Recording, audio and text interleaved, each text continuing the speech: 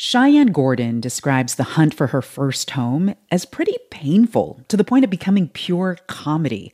Gordon is 28 and a high school math teacher in Seattle. She and her partner have recently been looking to buy their first home together. We were looking at a house that was about 650 square feet. Just to put that into perspective, that is the average size of a studio apartment. Was listed for $575,000. It sold in under 3 days, and it sold for $125,000 over asking price.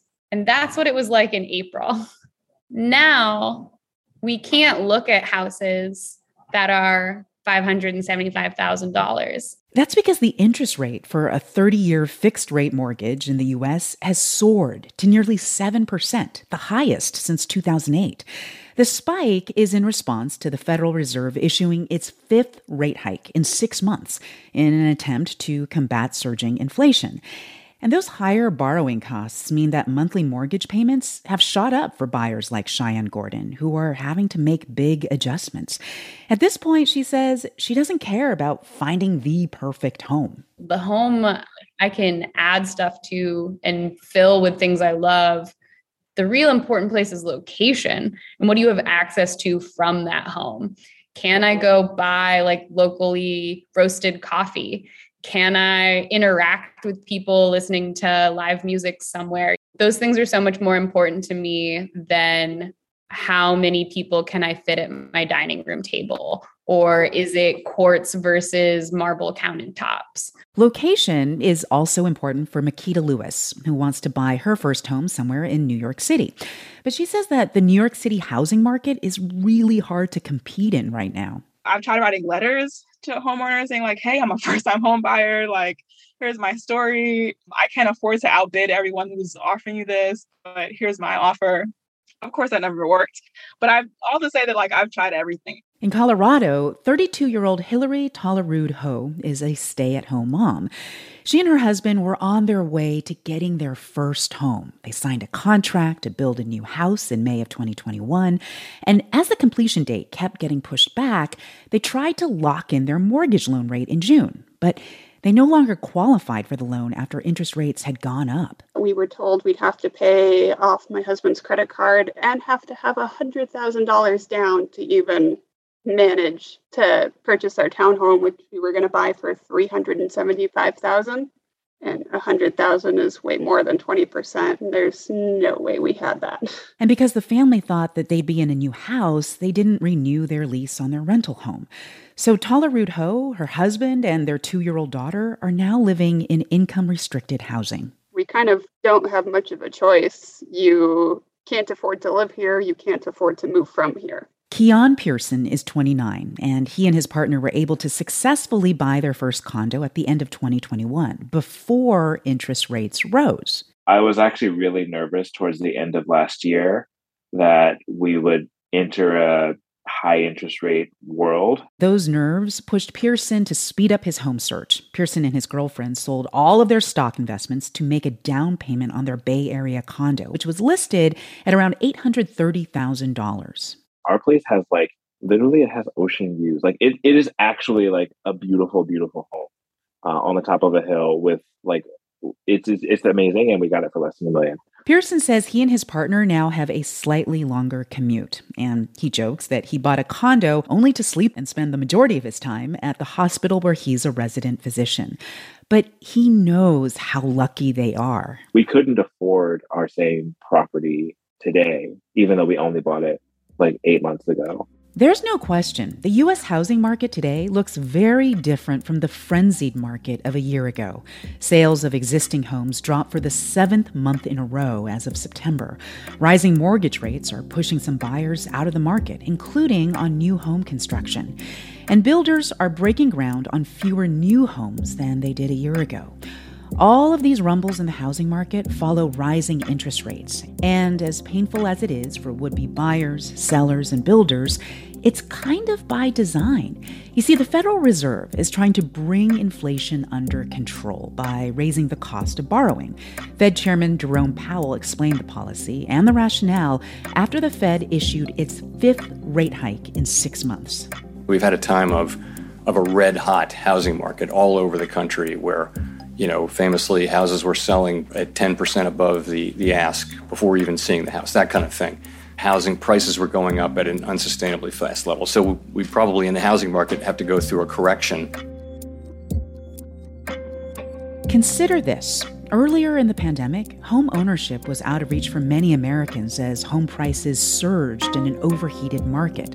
And now it's out of reach because mortgage rates have skyrocketed. The Federal Reserve says the market needs to go through a correction, but it's unclear what a correction would actually look like. From NPR, I'm Ailsa Chang. It's Monday, October 3rd. This message comes from NPR sponsor Saatva, the comfort company. Saatva luxury mattresses are sold online and priced at about 50% less than mattress stores. Visit SAATVA.com/NPR today and save an additional $200. It's Consider This from NPR. In terms of who the winners and losers are right now in the housing market, it's not a great picture all around. Daniel McHugh is a senior research associate at Harvard University's Joint Center for Housing Studies. Sellers are back to kind of more realistic expectations. We're kind of past the days, in most places, past the days where you're getting dozens of competing offers after the first open house, because there's just fewer people in a position to buy. Even with fewer people lining up, those who are eager to buy are finding sellers who are just as eager to get property off their hands. But he says those sellers are reluctant to lower their prices. Sellers, they know what the house next door sold for, across the way sold for a few months ago, and that's the kind of price that they're kind of expecting now. And unless there's a reason to kind of back off, sellers are reluctant to kind of lower that price. Last year, homebuyers were competing in a red-hot seller's market, having to move quickly and aggressively in bidding wars. That isn't the case so much anymore, with high interest rates on mortgage loans and rising home prices slowing down home purchases. Up until recently, prices were going up 30 to 40% in just 2 years, because of those bidding wars. And I talk about inflation, right? Bananas cost more at the grocery store, but 30 to 40% in 2 years for a house? It's crazy. That's NPR correspondent Chris Arnold. I spoke with him about what it means now that mortgage rates have risen in response to the Fed's effort to stamp out inflation. Mortgages anticipate where the Fed is headed with its rate hikes and where inflation looks to be headed. So they moved a lot very fast earlier this year. Now they're all the way up near 7%. They started at 3%. That's just a huge move.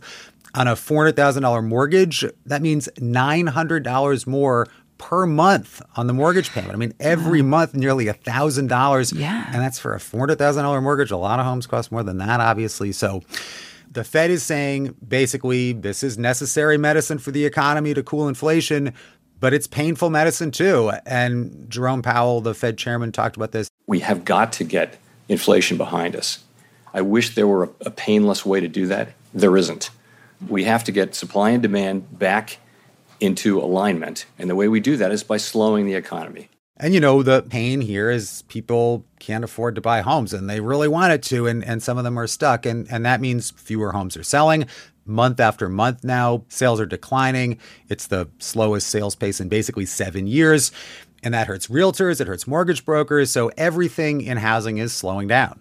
So different from a year ago.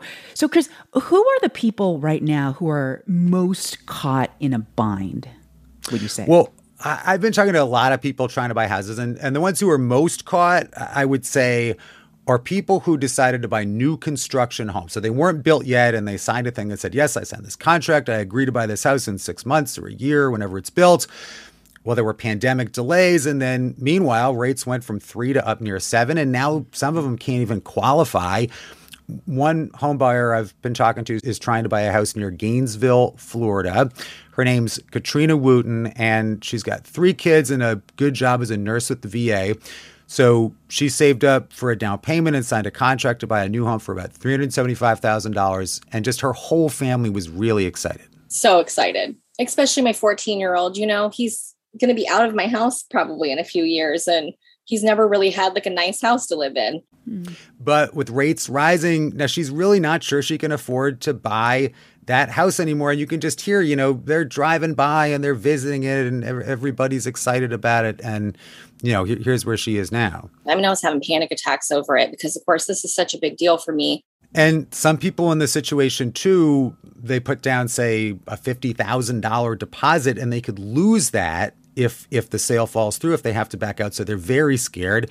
And it's just a very hard situation. Yeah. Well, we heard Powell earlier talking about housing prices going up at an unsustainable pace. And he was saying the housing market has to go through a correction. What does he mean by that, correction?